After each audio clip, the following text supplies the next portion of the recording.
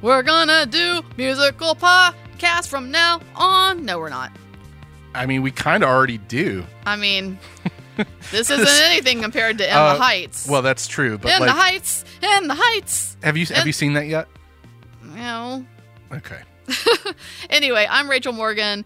This is a podcast. Who the heck are you? I'm Corey Kraft. We sing and we talk about movies. Well, one of us sings and we talk about movies. For over 1 million years, Rachel and Corey have talked. And now they share with you one of the greatest accomplishments of all time. Their list of the top 200 films. Well, it's time now for the latest installment in our top 200 movies of all time. We are into our top 100 now. Today's installment will take us from number 96 through number 89. We up in that 100. We are all up in it. Rachel, I'm going to kick us off today. Please. And we're going to start with my number 96, a wonderful comedy from 2010, one of the most foul-mouthed things you will ever see, and one of the bleakest movies about international politics ever made, Armando Iannucci's In the Loop. Nice. With Peter Capaldi, James Gandolfini, sort of a precursor to his TV show Veep, which I think a lot more folks have seen. This is in the same spirit as Veep, but a tremendously funny movie. Cool. Well, I am bringing to the table a really cool film that I love a lot that was a Sidewalk alum, and it is directed by Elaine Heshman. Okay. And it's from 2017. It's called Axolotl Overkill. Yeah, you're a big fan of this one. Huge fan of this one. Huge fan of this one. All right, number 95 for me. We're going French New Wave, sort of. French New Wave adjacent. It's a Francois Truffaut movie, but this is after the New Wave had sort of crested. Yeah. And actually, this was what caused his falling out with Jean-Luc Godard. It's his movie Day for Night, his wonderful little sentimental look at how wild it is to make movies. Right, very meta. It's so good, though. Yeah, very, very meta. Well, my 95 is Gus Van Sant's My Own Private Idaho. All right. A film that a lot of people will find if they watch right now to feel very dated and maybe a little interesting of a choice to put on a list, but I'm here to tell you that film in many ways was very life-changing for me and was intensely innovative when it came out. And one of River Phoenix's sort of last moments, and it's him and Keanu Reeves, and just a really interesting film. Yeah, cool. 94 for me, a movie I don't think you like very much. We talked at one point about 5 Minute Fighting It, but I haven't rewatched it in a little while. Yeah. It's Jonathan Demme's Married to the Mob.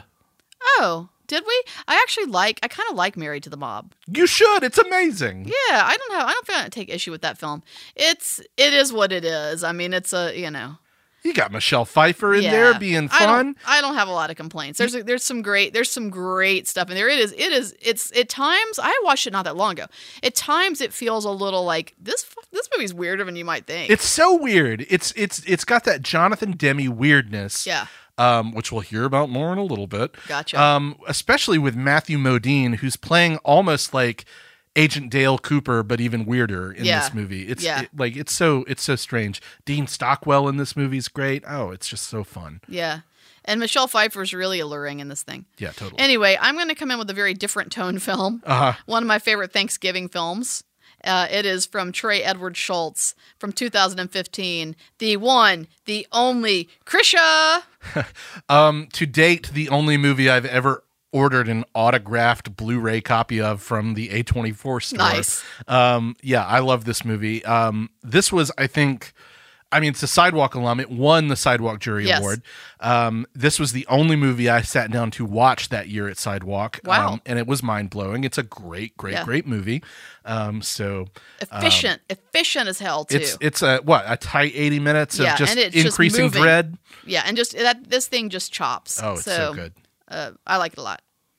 Number 93 for me is another sort of parody film from the great Mel Brooks, his 1974 masterpiece Young Frankenstein. Cool. Gene Wilder, Cloris Leachman, the wonderful late great Cloris Leachman. Peter Boyle is the monster. We're putting on the Ritz, Yeah. et cetera, et cetera. This is not my thing. But if it is your thing, it is really your thing. It's so I get really it, my I get it. thing. Very strange choice for me from 2014, not because of the film itself, but because this film, you probably haven't seen it. Just to be honest, it is Sidewalk alum. If you didn't catch it with us at Sidewalk, and or at South by that year, you probably haven't seen it. If you did catch it with us, you probably had one of the greatest movie going experiences of your life, honestly. And this is from 2014. It was our opening night film. My good friend Keva Rosenfeld's film, All American High Revisited. I saw it there. Did you have a good time? I did. It was a blast. The Blast. audience was so into it. So into it. Yeah. Oh, man. Yeah, that was a great night. Yeah. Number 92. We're just coasting on good vibes on this segment of the list for me. Yep. These are all like fun, Yep. lighthearted movies. Even In the Loop, which has a lot of cursing, but it's still fun. Anyway, 92 for me stars Robert De Niro and the recently departed wonderful comic actor Charles Grodin. Yep. I'm talking, of course, about Midnight Run. Yes. Probably one of the best buddy comedies ever made, and certainly my favorite. Right. Love Good. it so much.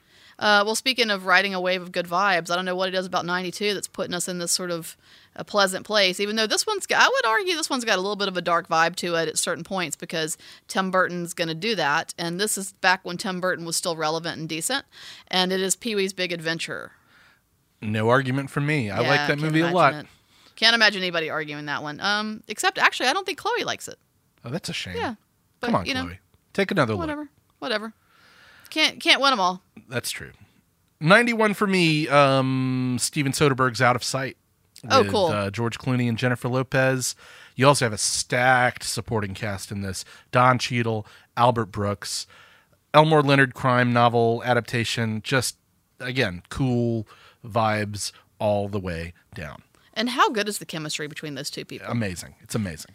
Well, very, very strong tonal shift here for me, and that is a documentary called Paradise Lost, The Child Murders at Robin Hood Hills. Yep. Bit of a tonal shift. Oh, wow. So let me ask you something. Yeah. Is this representative of the trilogy, or are you just isolating that first film? I thought about that pretty deeply, and I think if you're being really representative of the entire trilogy, you might go to the very last in the series. Fair because it really. But I have placed it on the list because I think that this is a great bookend piece with that. Yeah. I think it's a really interesting journey to take to watch this one and then watch the others and then land where you land on the last one. But because there are, as you're suggesting, there are other films in this series, right? These are very long, lengthy documentaries that look at the how do you want to how should I frame it? The West Memphis Three. They were accused of murder and imprisoned. And this kind of re-examines their case. Yes, and what I was getting at is it is a very unfair approach at miscarriage of justice at putting these young men behind bars, and being from Alabama and West Memphis not being terribly far and clearly very close to Memphis, which I've spent a lot of time. Having not been that distant. I mean, there's a connection between the timing of when these kids Sure. were in high school and when I was in high school. Anyway, it's a intriguing series and a terrifying series in a lot of ways, and very eerie. And I mean, the murders themselves are just horrific, but also there are some real villains, especially in this first one. Yeah. So, it's a good question. I place it here because it is the first in the series, and I think it stands on its own as a timepiece. Yeah, these movies were filmed over a long period of time. Like the Joe Berlinger, who's I think the co-director of all of these movies, kept revisiting this case Yeah. over the years. Yeah. They're all worth seeing though, for sure. And in some ways, I would argue you could just watch the last one, but this is an interesting work of cinema. You will see scenes from this come up in the last one Yeah. a lot, but there is something to be said too for watching, if you're not going to watch the entire series, for watching this one and then the last one. Totally. Anyway, Totally. There you go. Long answer to a short question. Well, we're going to switch those vibes right back to nothing but positive with my number 90. Yeah. A movie that we have talked about a bunch on this podcast recently, so we don't need to belabor the point. All right. Willy Wonka and the Chocolate Factory, Oh, starring Gene Wilder. Great film. Yep. Here I come with a film that, once again, I doubt a ton of people have seen, but I highly recommend it. It has stuck with me over the years. It is one of my favorite Sunday morning specials I've ever programmed. It is directed by Brittany West. Hi, Brittany. Hope you're listening. From 2015, an amazing film called Tired Moonlight.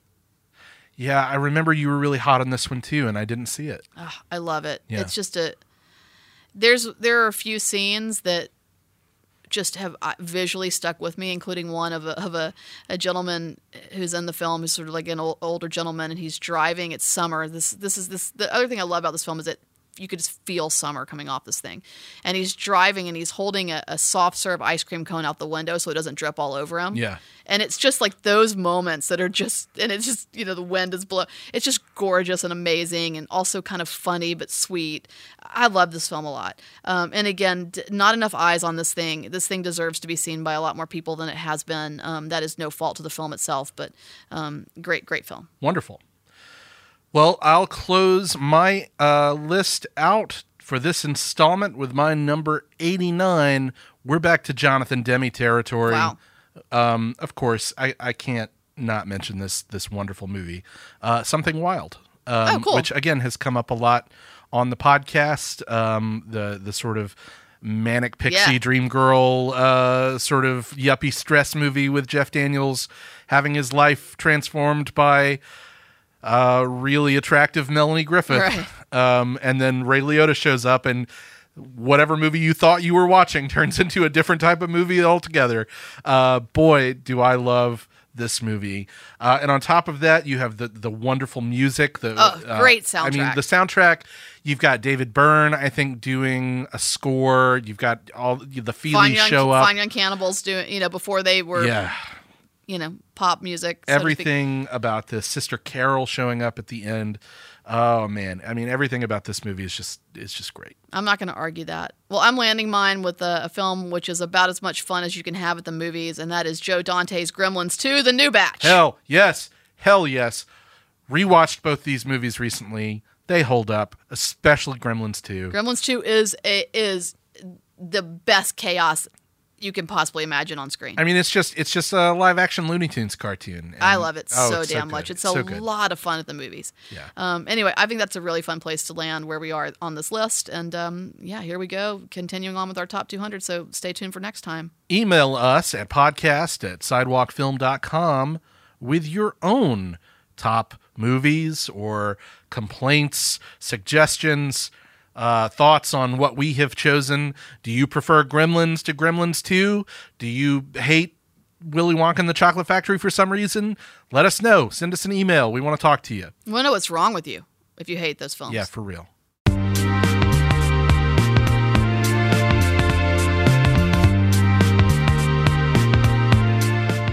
Thanks for listening to Side Talks. We are your own personal cinematic Alex P. Keaton and Mallory Keaton. I know what that's a reference to, but what is it a reference to? It's a reference to that show Family Ties. You got it. But and Brad, I've never I hate seen to do Family this to Ties. you, but can you put a little Family Ties music in here because it's pretty darn good. I'll take your word for it. What would we do, baby, without us? I know of it, but I've never seen Yeah, it. well, guess who you are. I guess I'm Alex P. Keaton. Oh, Isn't he the 100%. nerdy Reaganite? Yes, who wears the tie all the 100%. time? Just Fine. erase the Reaganite, but yeah. Yeah. You know. Please do not call me a Reaganite. Everything else is pretty accurate. Well, thanks to Boutwell Studios.